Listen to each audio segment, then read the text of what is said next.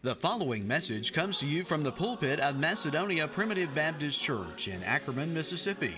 We invite you to visit Macedonia Primitive Baptist Church for worship services every Sunday morning at 10:30 a.m.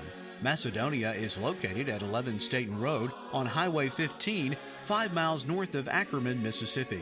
For more information about Macedonia Primitive Baptist Church, you may visit our website at macedonia-pbc.org. I'd like to go back to the book of Acts this morning, and we've been trying to examine the book of Acts and God's pattern for a thriving kingdom that we see in the book of Acts. And I've really been trying to determine the best time for us to address this aspect of a thriving kingdom, and go ahead and let you know that aspect is persecution.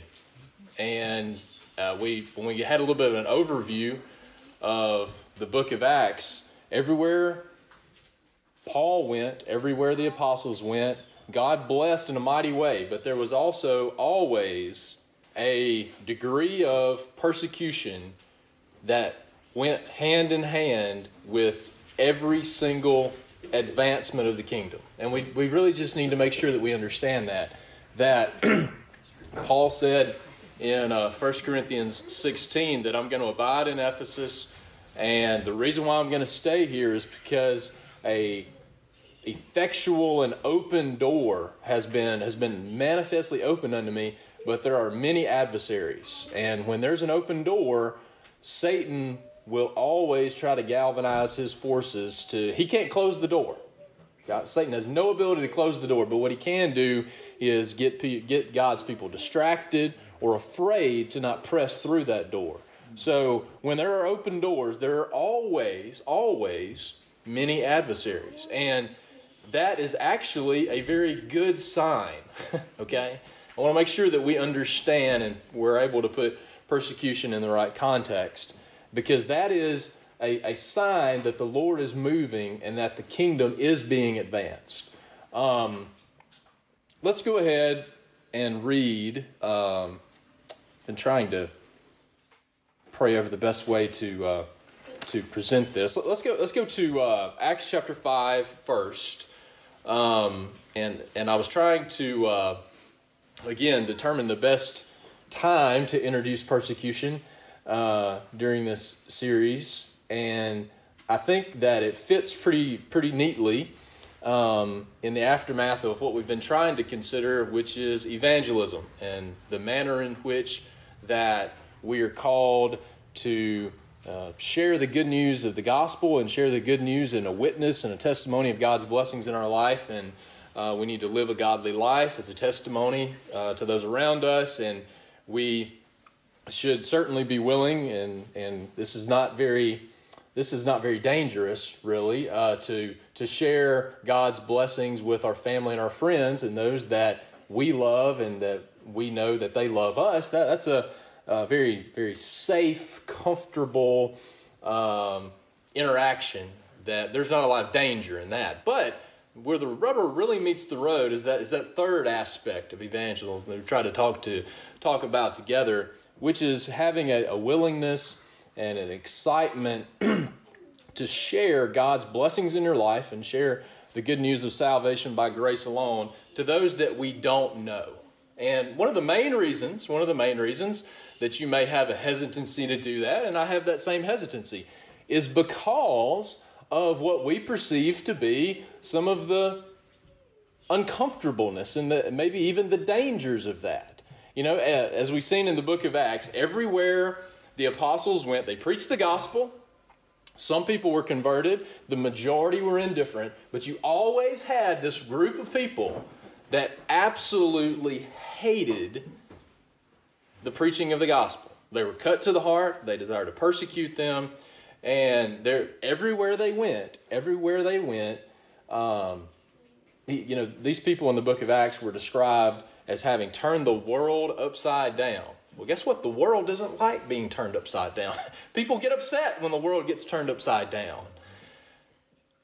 So when we are trying, in the midst of those individual moments, in the midst of individual conversations, where a conversation could pivot in one direction or the other, Am I going to have the courage to bring up something about the Lord? Unfortunately, bless my heart, I'm going to count it to the core. And I've just got one big T-chart in my head. Debits and credits, pros and cons, positives and negatives. And you have that to some degree as well. And most likely you will not be willing to do something that's going to make you uncomfortable if the pros don't outweigh the cons in your mind.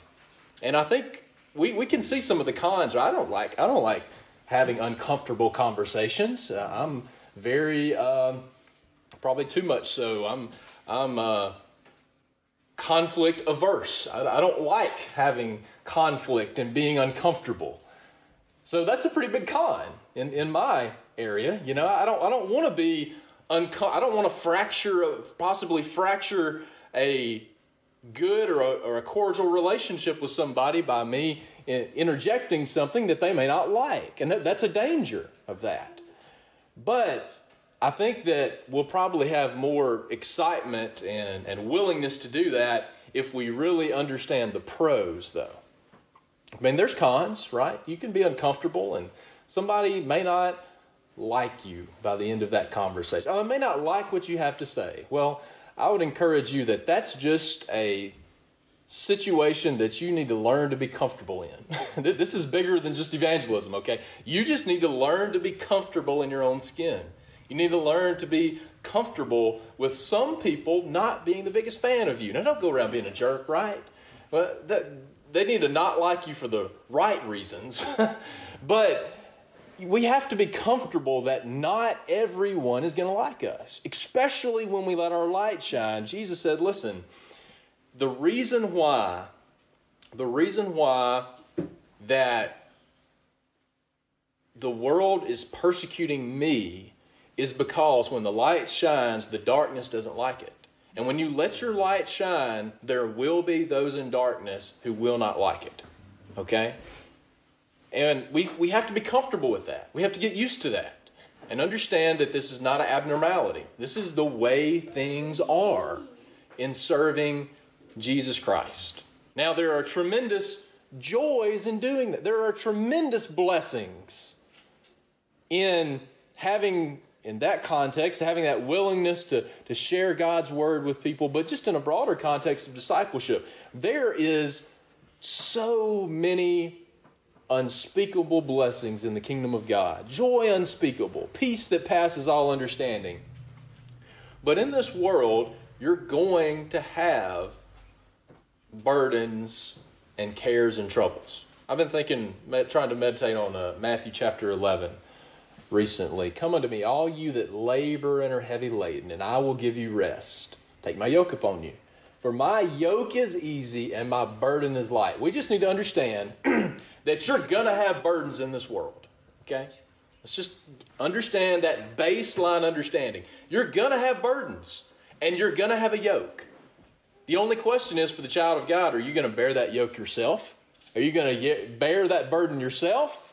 Or are you going to submit to Christ's yoke and let Him bear that burden and that yoke with you? And I'll tell you, it's a lot better for the child of God for you to bear, for Christ to bear that yoke with you than you trying to bear that yoke yourself. But I want you to understand that there are yokes and burdens in discipleship. You know, when Jesus talks about serving the Lord, what does He tell you that you're going to take up? What does He tell you? You know the answer to that? You're going to take up a cross. A cross. That's a picture of death, and it's heavy. It's not easy to bear. He didn't say you're going to take up, something nice and comfortable, and you're not going to take up, vacations all the time. You're taking a cross. There are going to be burdens in this world. And one of the blessed burdens that we have if we're serving God faithfully is that to some degree or another, we will face persecution for letting our light shine. Now, I just want to take a moment and let's have a silent prayer of thanksgiving together for God's amazing blessings on us in America. Okay? We just need to let that sink in. Because when we talk about persecution, we don't even really have context. Praise God for the First Amendment. Praise God for those that have died and held the banner of America to where we have governmental First Amendment protections of the right of religious liberty in America. Praise God for that. But every Christian, especially every Primitive Baptist, you need to have a copy of Fox's Book of Martyrs. You need to understand. You need to understand the history of the church is marked in blood. And there's a quote from Tertullian. He was a 2nd century Christian writer, very prominent writer in that time. And this is true. This for the history of the church. Praise God, it's not been in America by God's amazing providence and kindness. But this quote is true in the history of the church. The blood of the martyrs is the seed of the church. The blood of the martyrs is the seed of the church. Now, praise God, during this time in America, we are not afraid of people losing their life for the cause of Christ. So, we thank the Lord for that. And the worst that we're really going to have to deal with in regards to persecution is what the Bible would call reviling. The worst you would deal with is maybe not being invited to something that you would prefer to go to. Maybe there are issues and that these will only become more prevalent in employment. That could be a very significant area of persecution. I don't have any facts or a smoking gun to back this up, but it wouldn't surprise me if if that was not an aspect of me being forced out of my job last fall, that there was a desire for some nefarious things, and I was not going to comply with that. But that's a minor thing because the Lord ended up blessing me with a much better situation than I had before. But that's a minor thing. If I had to endure that little degree of persecution for the Lord to give me a better job, that's a very small thing to have to suffer for Christ. So when we talk about persecution, praise God that we're not having to deal with the exact environment that we see in the early first century. But the history of the church is marked in blood. Okay? It is. But you want to know what's amazing is God has used through church history, he has used persecution to grow his kingdom. Okay? I mean, let's just highlight very quickly. I'm going to come back to Acts chapter 5, okay? But let's highlight very quickly a few instances where at the early stages of persecution were some of the most amazing advancements of the kingdom that God used. Now, he doesn't cause those things to happen, but you know what? What's the best way to put this? He gives Satan enough rope to hang himself. Okay? We'll put it like that. Satan is galvanizing his forces to try to stamp out the kingdom, and God gives him just enough rope to do certain things to show him that I'm going to use your nefarious actions to grow and explode my kingdom. Beautiful. Beautiful to see all throughout the book of Acts. So the very first taste of persecution that these disciples encounter is you have the healing of the lame man in Acts chapter 3. They stand up and they boldly preach the gospel there in the temple. And then this is the first time they're thrown in prison. First time they're thrown in prison. And as they are being hauled off to prison at the beginning of Acts chapter 4, that was when 5,000 men joined the church, okay? At the very first instance of persecution. And by the way, I apologize for skipping around. I want to go ahead and get this quote. So this is simmering in your mind, okay? Acts chapter 5, and in verse 40, the apostles were beaten. They were commanded to not speak in the name of the Lord, and they departed from the presence of the council. This is the thought I want us to really have imprinted on our hearts this morning. They departed from the presence of the council, rejoicing that they were counted worthy to suffer shame for his name. Now, why was that so important? Why was that so important for them to have the blessed privilege of being thrown in prison for Jesus, because I think it was still very tender in their heart that we left him. We forsook him. And yes, Peter was at the forefront, right? He was the one who said, I'll never leave you or forsake you. He was the one who denied him 3 times, and that cock crew. But every single one of those apostles fled and left him. Now, John came back. Props to John for coming back. But where are the other 10? Right? Where are the rest of them? They all left. And you know what? I think that conviction was still very heavy on their mind, that they said, well, we messed up. I mean, Jesus counted on us.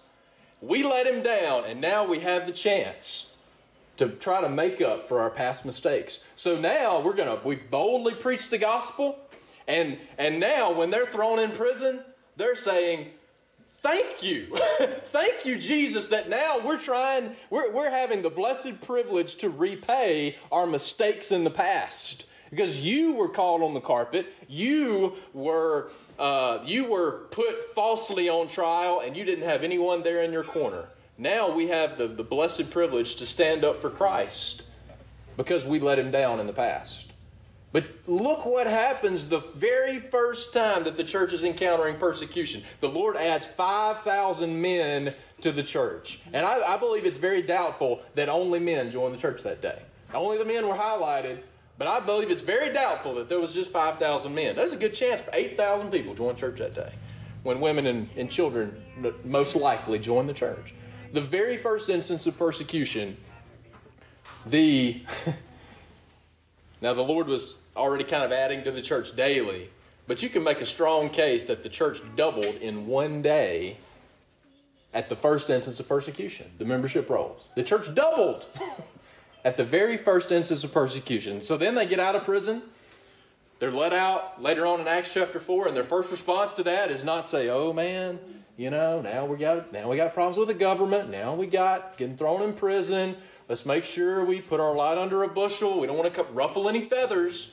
The church came together in one accord, and they said, Lord, give us boldness. Their first prayer was, Lord, our natural tendency is going to be shirked back a little bit. Our natural tendency is going to get a little nervous. But Lord, fill us with your Holy Spirit. Fill us with boldness. Verse 31, they were all filled with the Holy Ghost, and they spake the word of God with boldness. They prayed for boldness. God gave them boldness. And the Lord continued to advance his kingdom. And the Lord was adding to the church daily. We looked at that in previous messages. The Lord added, and then it got to the point where he was multiplying. And it was just growing exponentially. They're thrown in prison a little bit later in Acts chapter 5, the verses that we read previously. We want to go back to that. They agreed when they called the apostles, Acts chapter 5 and verse 40, and they beat them. They beat them. I mean, I'm sure that physically that hurt. But again, they had left Jesus Christ when he was beaten with that cat of 9 tails. And they had the blessed privilege of having fellowship with Jesus Christ in the midst of their sufferings, to try to touch to touch a degree of the suffering that Jesus Christ had. And you have special fellowship. I want to go ahead and get this verse for you too, so you can be meditating on this as we continue. Philippians chapter 3 and in verse 10, Paul said in the midst of this chapter, I gave up all these things. I used to be a Hebrew of the Hebrews, a Pharisee. I was a big shot among the Jews. I gave up all that, and I count them but dung, in verse 8, that I may win Christ. I'm willing to give all this up for the knowledge and the fellowship of the Lord Jesus Christ. And he continues on in verse 10, that I may know him. That's what discipleship's about, okay? Boy, I'm happy to be a Primitive Baptist, but sometimes we're too happy to be Primitive Baptist, okay? We are disciples of Jesus Christ, okay? I want to know him. I want to know Christ. And you want to know one of the best ways? Yes, you can feel the power of his resurrection. Praise God, you can feel the power of his resurrection. But you have a special, intimate fellowship with Jesus Christ in suffering that you do not have in prosperity. You just don't. I may know him and the power of his resurrection and the fellowship of his sufferings, the fellowship of his sufferings, being made conformable unto his death. There is a fellowship with Jesus Christ that you just don't get by everything being comfortable and easy. God's people, and the Lord knows this, we just have to have the right perspective with the Lord, the things that the Lord suffers to come in our life. The Lord knows the greatest danger to the church has always been prosperity. Always. The greatest danger to the church has always been, and we talk about the church, look at Old Testament Israel. They're the same. They're the exact same. They get a little bit of ease, a little bit of prosperity, and they start feeling self-sufficient, and they forget the Lord. Next thing you know, they're in idolatry. And that you have that exact same cycle 20 or 30 times all throughout the Old Testament. God's people cannot handle prosperity. So God is gracious to allow us to have a little bit of burden to bear. I heard Michael Goins mention this in a sermon quite a few years ago, and very astute, as just about everything Brother Michael says is. But, you know, when you're driving with a trailer, it can be very dangerous if that trailer does not have some weight on it, because that trailer is going to be jumping all around and everywhere. And that, boy, sometimes you think if you're pulling an empty trailer, you think it's just going to jump off the hitch because it's so unstable. But you know what? You put just enough weight on there, and that trailer will ride really smooth. Now, you don't want to put too much weight on it, right? Because then you start bogging down your tires. You have problems if you put too much weight on it. But you know what? That trailer rides really smooth with just enough weight on it. And you know, the Lord's gracious enough to give us just enough weight where we're not overwhelmed. If you feel overwhelmed, go read the Psalms. When my heart is overwhelmed, Lord, lead me to the rock that is higher than I. That's good. That's a good thing for you to feel that way, because it makes you seek out the help and the blessing of God. So God does not fully overwhelm me, but he gives me just enough, and he's going to give you grace sufficient in the midst of that. But he gives you just enough to where I'm not in danger of forgetting the Lord in prosperity, but I'm also not overwhelmed and being consumed because of the cares and the troubles of this world. He gives you just enough to where your trailer can ride a little smoother, right? He gives you just what you need.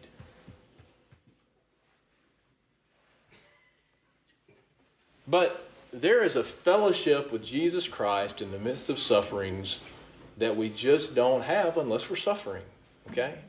And we do not have to suffer what the first century church has. But you know what? When you are mocked and reviled for just simply standing up for truth in your little circle, you know, I'm not going to go to that inappropriate party. I'm not going to go to this inappropriate meeting. I'm not going to spend my Saturday nights acting like everyone else. I'm not going to look like the world. No, I'm going to be sanctified. I'm going to be set apart. And you know what? There's going to be people that are going to roll their eyes at. That's about, I tell you, we're so comfortable and blessed. That's about the worst that we get. People thinking that you're a goody two-shoes and rolling their eyes at you, like that's our persecution. That's how blessed we are. But you know what? Even that little bit of suffering that you might have to endure for that, you still have fellowship with Jesus Christ in the midst of that kind of suffering. You don't have to be burned at the stake to have fellowship with Jesus Christ in suffering, okay? They counted worthy, counted rejoicing. They took joy in the fact that we have the privilege of suffering for Christ's sake. And I'll tell you what, if you suffer for Christ's sake, that is an evidence that to some degree you're doing something right. You're doing something right. You know, in the book of Job, Satan is going to and fro, and he presents himself before the Lord. And God says, what are you doing? Well, I'm going to and fro. I'm looking for people to persecute. I'm looking for people to hurt. And he said, have you considered my servant Job? And Satan says, yeah, I've known about him for a long time. He's been doing a great job. He's fears God with all of his house, and I've been trying to find some little loophole, some little crack to get at him for years, but Lord, you got him hemmed up real good. I can't get to him. I've known about him, and I've desired to destroy him. Boy, don't underestimate our enemy, okay? Satan desires to destroy you, but he cannot get past God's providential hedge. He says, I've been trying to destroy him for years. And the Lord allows that providential hedge to be removed. And then you have all those calamities that come upon Job. And again, I think the Lord gives Satan just enough rope to hang himself. And he showed his power and his glory and his sovereignty and his providence by allowing Job to glorify God in the midst of that. I showed up with nothing. I'm leaving with nothing. Blessed be the name of the Lord. And by the end of it, Job was much more blessed in the end than he was before. And God was glorified by his triumphant blessing of Job in spite of the worst attack of Satan that anyone has ever endured on the face of this earth. Okay? But what's sobering about that is Satan knew all about Job. He desired to destroy him. In Acts chapter 19, there's some people that are casting out some devils. And Paul shows up. And they said, Jesus we know. These are the evil spirits talking. They said, Jesus we know. Paul we know. But who are you? They weren't doing too much in the kingdom because the evil spirits didn't know them. But understand, those evil spirits knew Paul by name. They knew Paul by name. And if the Lord is using us in his kingdom to advance his kingdom, you are on Satan's radar. Big time. You're on Satan's radar. So, God will give you grace sufficient. God will give you grace sufficient with what you stand in need of. But when you are encountering suffering for Christ's sake, number one, this is in 2 Timothy chapter 3 and verse 12, all that live godly in Christ Jesus shall suffer persecution. You know, we're all about the shalls in the Bible, right? We're all Baptist. Hard shells have hard shalls. That shall is just as strong as he shall save his people from their sins. All, and that's all inclusive. You know, some alls, you got to rightly divide them. All doesn't always mean all. But there, all means all. All that live godly in Christ Jesus shall suffer persecution. Why is that the case? Why is that the case? Jesus said this in John chapter 15. You know, if we're going to follow... Okay, let's make sure that we understand discipleship. Discipleship is us following Jesus. It's following in the footsteps of Jesus. And what was Jesus' path? What was his lot? Persecution, right? If we're going to follow Jesus, then we're going to follow his same path. And what's his path? Persecution from the kingdom of darkness. John chapter 15 and in verse 18. If the world hates you, don't get concerned. Don't feel like something's wrong. Don't wilt under the pressure. If the world hates you, just know that it hated me before it hated you. Okay?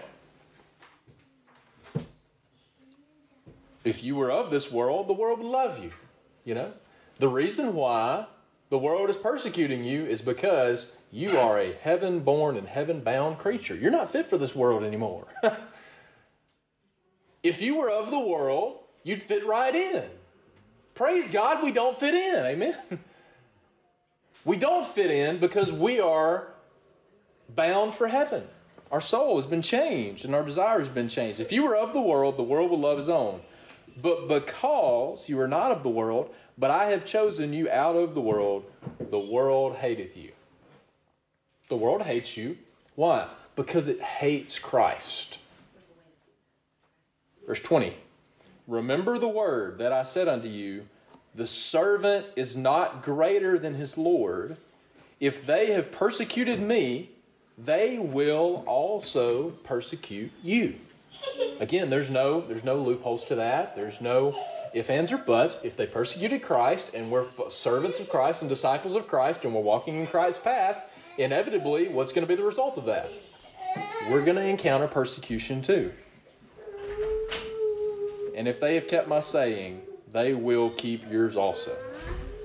Don't be surprised. Don't be surprised if the world hates you. If those people that you perceive to be your friends are neck deep in the world, don't be surprised if they're lukewarm, carnal Christians that are invested in the things of the world instead of the kingdom. Don't be surprised if even those who you may view highly persecute you or hate you or revile you to some degree, because they're following the world instead of following Christ. Back in the book of Acts, going back to the point that the blood of the martyrs is the seed of the church. Stephen is just a good godly deacon. He's ordained in chapter 6.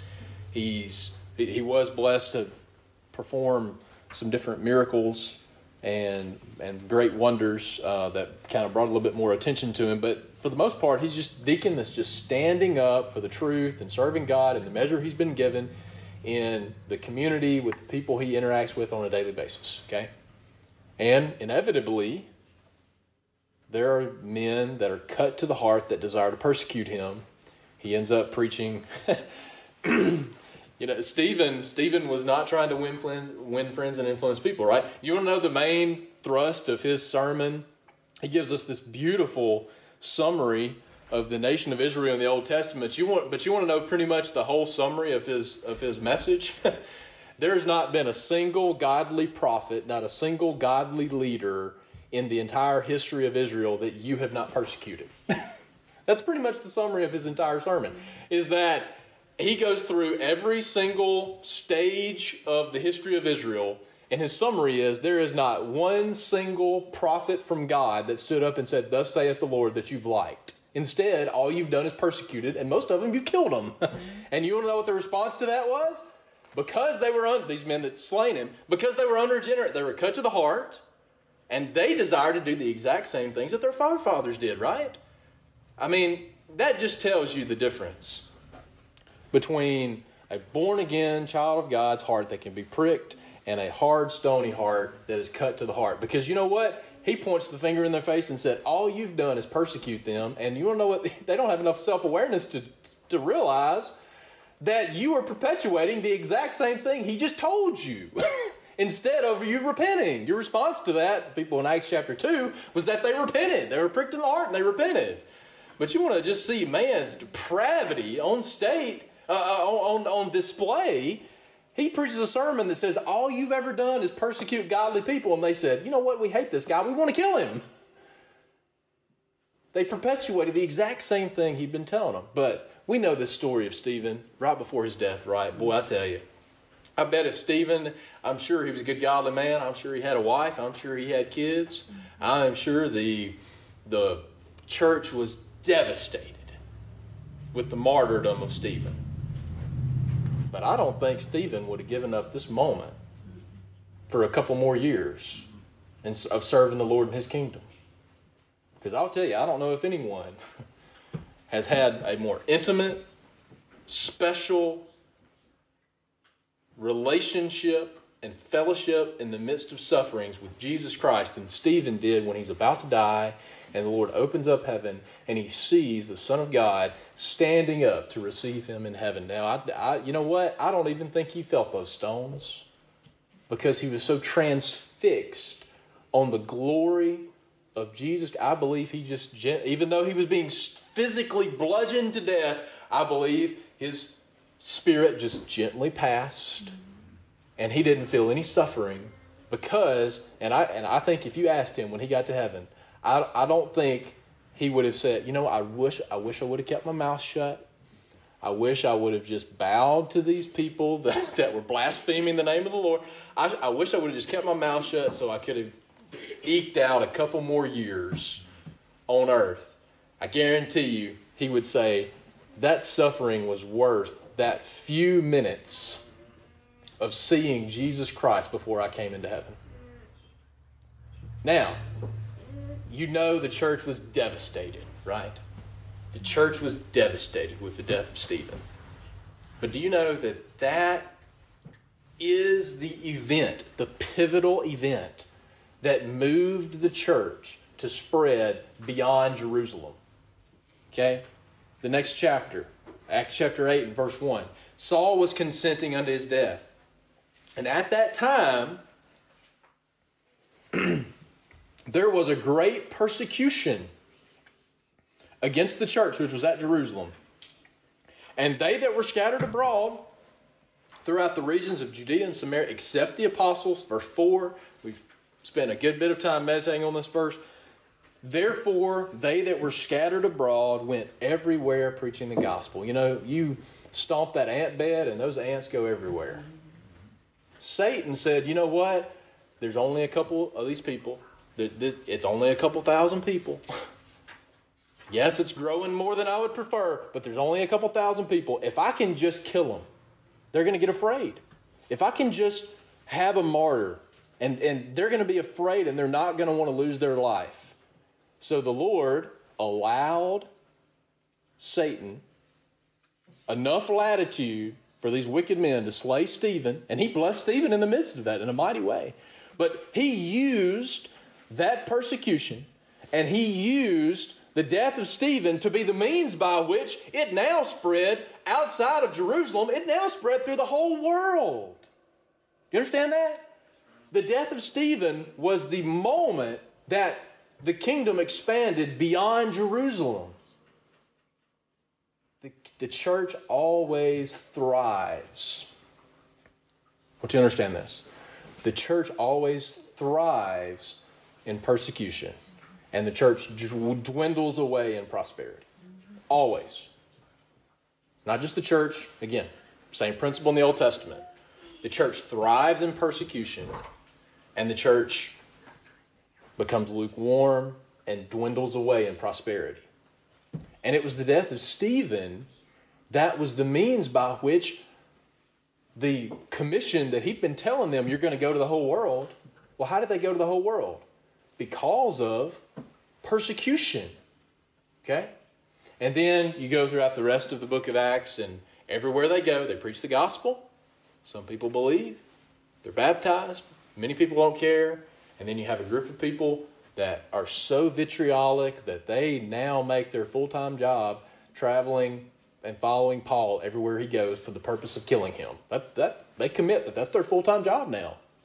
They hated that so much. So we have this pattern in the book of Acts that all that live godly in Christ Jesus shall suffer persecution. I want to get one more verse in the book of Acts, Acts chapter 14. Now these are the same people here. Acts chapter 14 and verse 21 and 22. They have just seen Paul. If you remember this trip, he goes out and then he's stoned and left for dead. They thought that they'd finished the job. They thought they'd killed him. And then he goes out, but then he turns around and comes back the exact same way that they just came, right? Which tells you how committed he was to the gospel. And if it was me, I'd say, we're going to skip the city where they just stoned me and thought that I'm not going to give them a chance to finish the job, okay? But you want to know why he came back to that city? You know what? These people that just saw me stoned, they're probably going to be afraid. As any natural person would be, right? They're going to be afraid to press into the kingdom. And these people need to be encouraged. And the Lord's not going to, I believe the Lord was moving in him so strongly that I think Paul had some degree of understanding that they're not going to take my natural life. He didn't address that in Scripture. He says that a little bit later when the Lord promised him, I'm going to go to Rome. He said, look, when he was in the ship in the major tempest in Acts chapter 27 and other circumstances, I don't know what's going to happen, but I know the Lord promised me I'm going to Rome, so I'm going to Rome, okay? And I think the Lord let Paul have some degree of understanding that they're not going to take my natural life because I have more work for you to do in the kingdom. So anyway, he's not afraid to go back where they just stoned him. But boy, don't you know that these people that just got baptized, I mean, they just heard about Jesus not that long ago. They're going to be a little nervous, right? And I love how Paul is so authentic, you know. He's not just telling them this Joel Osteen garbage and cupcakes and roses. God's going to let you live your best life now. He said, listen, you just saw me stoned to death, or thought that they had stoned me to death. You're going to have some trouble. You're picking up a cross. Okay? It's not going to be easy. So he goes back and he encourages them in Lystra and Iconium and Antioch, verse 22, Acts chapter 14, confirming the souls of the disciples and exhorting them to continue in the faith. And this is just a baseline understanding of if we want to live in the kingdom, okay, if we want to see a thriving kingdom, we have to understand this truth, that we must, through much tribulation, enter into the kingdom of God. Now, I want you to understand in that pros and cons list, the tribulation that you endure is nothing compared to that treasure that's hid in a field that's worth selling all you have for the kingdom. Okay? But we also need to understand the truth. And you know, when young people come up and be baptized, praise God. And we want to encourage them. But you know what? You don't pat them on the back and say, you've made it. Everything's going to be great for you now. No. The church has to galvanize around that new member, because you want to know what? Satan's coming after them. By the way, we don't have time to go over to the parable of the sower, but that stony ground got excited when they heard the truth. But it says very clearly that because they didn't have a depth of root, because they had not got established in the truth, in the midst of persecution, that's when the stony ground fades away. And that's what Paul was concerned about, that, right? These people could have been stony ground, but they got excited when they heard it, right? But now we're having to endure real persecution. And unfortunately, many people fade away when they have to now give up something for the kingdom. I mean, it all sounds great. I mean, being saved by grace sounds amazing to the soul, right? Especially if you think you've been saved by works your whole life, and then you hear the power of salvation by grace alone. Anybody can get excited when they hear that sermon, but then when you join the church, and then all of a sudden, for some reason, those people you used to run around with, all of a sudden, they don't have the same convictions that you have. And now my perceived friendships are being fractured because of me putting the kingdom first. Listen, people need to understand, when you press in the kingdom, there's going to be tribulation. God promised us that. Jesus promised us that. In this world, you shall have tribulation. Now, don't let it get you down. Be of good cheer. I've overcome the world, right? John chapter 16 and in verse 33. Okay, let's go to Mark chapter 10. Mark chapter 10.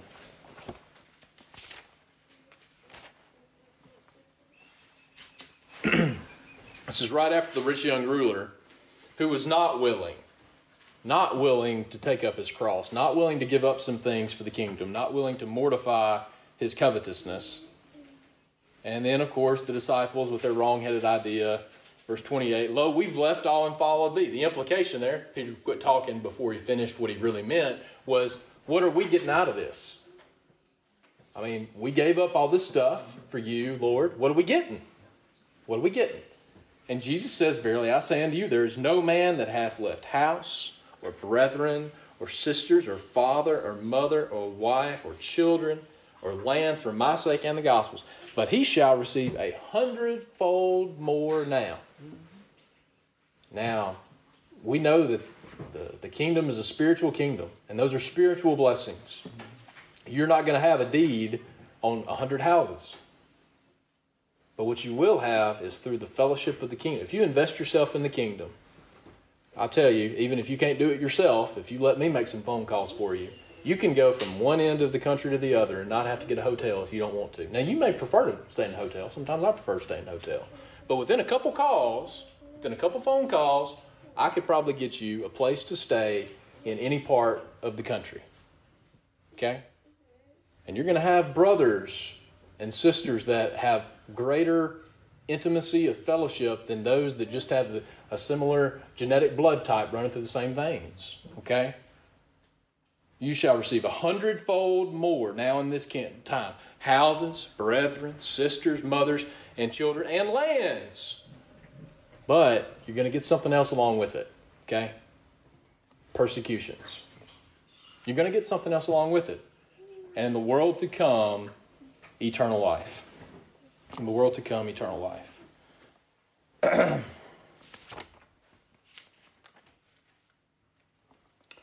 go to Matthew chapter 5. Matthew chapter 5. These apostles, I feel like Paul probably had that same exact perspective when he was in Acts chapter 16 and he's in Philippi and he's been beaten. And I feel like that you would have had to have that perspective of having the blessed privilege of being counted worthy to suffer shame for the name of Christ if you still have open wounds on your back, but yet you're praying and singing praises to God at midnight, right?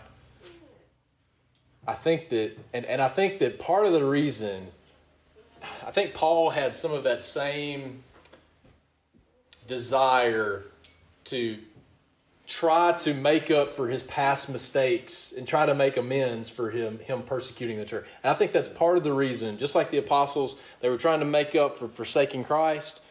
Part of the reason why Paul poured himself out so much for the kingdom was that he was so convicted over what he'd done in the past that he was trying to make up for it to the best that he could.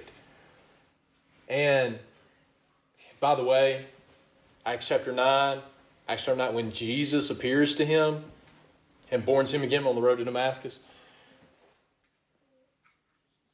Jesus says, Saul, Saul, why persecutest thou me? And he says it twice.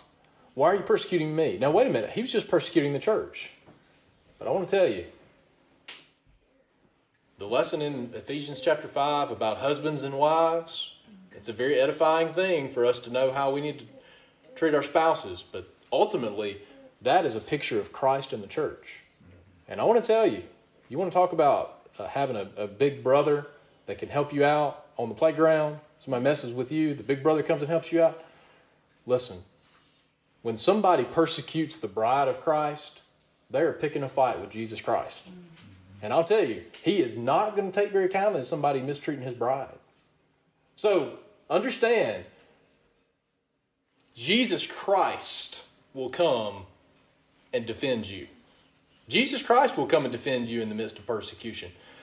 When they killed James, this is in Acts chapter 12. They killed James, and Peter's thrown in prison, and they're about to, or they think, about to kill Peter. Now remember, the church had that the 24/7 prayer meeting, right? They pray without ceasing. The Lord let Peter out of prison, amazing, miraculously. But Herod, who killed James, by the end of that chapter, he thought he was going to get Peter too. But by the end of that chapter, he died by being consumed with worms. I'll tell you, the Lord knows how to defend his people. They are picking a fight with the wrong person when they decide to persecute the church, okay? We need to understand that. Jesus Christ will stand up for his bride. So, in Matthew chapter 5, and verse 10, it's very important that we have the right perspective. Have the right perspective of what persecution is. If you're persecuted for living an ungodly life, then that's wrong, right? But if you were persecuted for living a godly life, that is a badge of honor in discipleship with Jesus Christ. He says here in Matthew chapter 5 and in verse 10, boy, I mean, we're pretty happy about the rest of these Beatitudes, aren't we? Right? Blessed are the poor in spirit, the humble and the meek, for theirs is the kingdom of God. Blessed are they that mourn, for they shall be comforted. Blessed are the meek, for they shall inherit the earth. Blessed are those that hunger and thirst after righteousness. Blessed are the merciful, for they shall obtain mercy. Blessed are the pure in heart, for they shall see God. Blessed are the peacemakers, for they shall be called the children of God. Well, those are blessed conditions to be in, right? We would all agree that we desire to, first of all, be in that blessed condition, and then to reap all the blessings that are the second half of the sentences, right? But those are blessings that we desire to partake of. But there's another blessed condition. Another blessed condition that God's people many times find themselves in. Blessed are they that are persecuted, now this is important, for righteousness' sake. Right? Now if you're being persecuted, if you broke the law and you have to pay the penalty that's attached with that law, with that crime that you committed, well, you're not being persecuted for righteousness' sake. But if you are serving the Lord, letting your light shine, and you are being persecuted for that, theirs is the kingdom of heaven. There are treasures for you in the kingdom of God. And one thing about the world persecuting you is it makes you desire to flee more into the kingdom. Okay? Blessed are ye when men, now this is kind of more along our lines. Blessed are ye when men shall revile you. They make fun of you. They mock you. Blessed are you if men mock you and persecute you and say all manner of evil against you falsely. Don't be concerned. Don't be overly concerned if people say things about you that are not true. Don't be overly concerned about that. Because what you find with all these people that they did it with Jesus, they did it with Paul, if there's enough lies going around, eventually it will all become so convoluted that it will become evident that they're lies. That's what happened with Jesus. Like they were so bad at lying, even people who were not godly men said, this doesn't make any sense. What you're saying must not be true. Now, it's one thing to see yourself in that blessed condition, but there's a whole nother level in verse 12. Rejoice. Rejoice. And be exceeding glad. For great is your reward in heaven. And also, don't feel like that you're the first person to ever have to endure this either.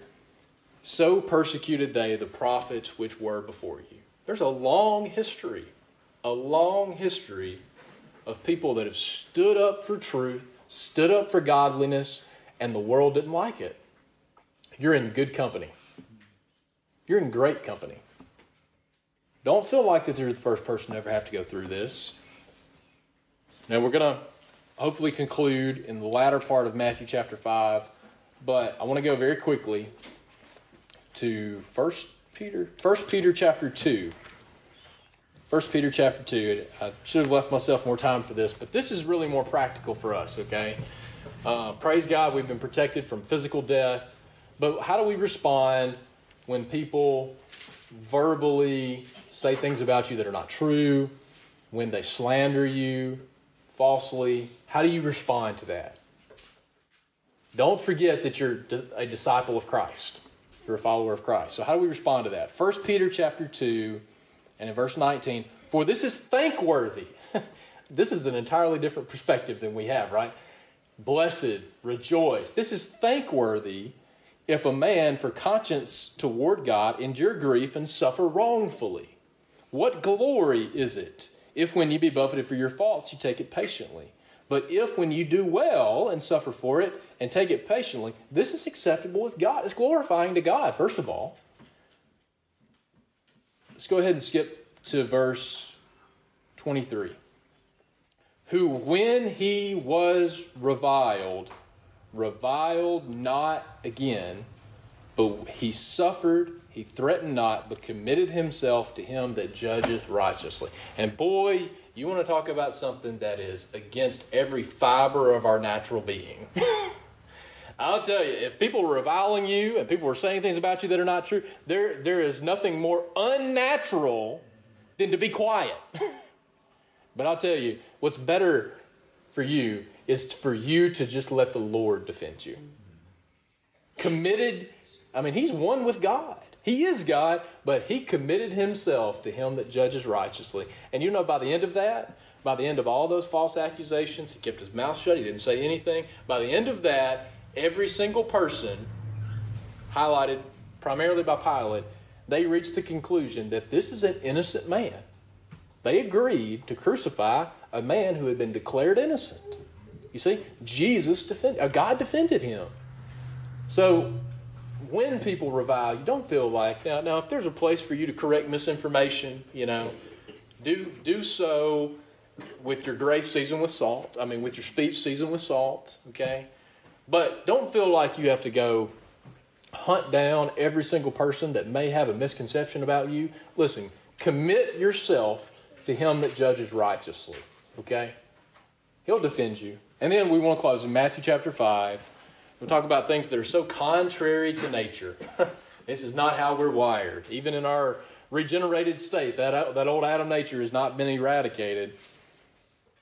Verse 43, Matthew chapter 5. Ye have heard it hath been said, thou shalt love thy neighbor and hate thine enemy. But I say unto you, love your enemies, bless them that curse you, okay? Bless them that curse you, do good to them that hate you, and pray for them which despitefully use you and persecute you. I'll be honest with you. There are some people that I'm not a fan of that I feel like are probably not a fan of me. And they are not at the top of my prayer list. We'll just go ahead and be honest. They are not at the top of my prayer list. I'm going to pray for you that I love. They're not going to be at the top of my prayer list. But Jesus says, if you really want to be like me, and you want to know what? Those people that took Jesus' life, Jesus let them breathe his air. He allowed them to live. He let them breathe his air. He let them eat his food. He let them have a little bit of his money to take care of their basic necessities the whole time they were here. God was still that good in a just natural sense here in this world to people who hated him and took his life. We're supposed to be servants of Jesus, right? Followers of Jesus. It really takes that special movement of the Holy Spirit for us to be willing to do that. Because I'll tell you, it's hard to show agape love to those who are enemies toward us. But if you've ever, it will be very humble. I'll put it like this: it will be very humbling. It will be very humbling and sanctifying to you if you go through the exercise of praying for those who persecute you. I've went through that a couple times, and boy, it's very humbling. Because it's hard. Those are hard prayers. To go through the exercise to say, I tell you, they sure ain't praying for me. They do not have my best interest at heart. But Jesus says that he's honored by me praying for those who persecute me. And it is a very sanctifying, humbling experience for you to make a commitment to do that. I have in our prayer list, our shared prayer list that me and Bethany have, I have different sections. I'll be honest with you, I have not added a section. I have not added a category for those who persecute me. Maybe I need to. But the Lord will work in your life in a special way. When first of all, you're committed to doing that, and then we have enough humility and grace to act like Christ to say, I'm going to pray for those that are enemies toward me. I'm going to pray for those that persecute me. And I'll tell you, hey, you never know. You never know how things will change. You want to put somebody down at the bottom of the list. Those people in Damascus, do you think that they were really praying for Saul of Tarsus when he was showing up to throw him in prison? I don't necessarily think they were. Maybe they were. But he changed the greatest persecutor of the church to the greatest apostle of the church by his sovereign power. Don't miss that point. Don't miss that point. You never know who the Lord may see fit to use in the future. And we need to do our duty to pray for them. Because you know what? The Lord could change their heart. Maybe they're a child of God. They're not just born again. They're not born again yet like Saul. And the Lord could use them in a mighty... Well, that's a sobering thought, isn't it? Do you understand? We desire Macedonia to grow, amen? Mm-hmm. Do you realize that He may grow the church through your enemies? He may.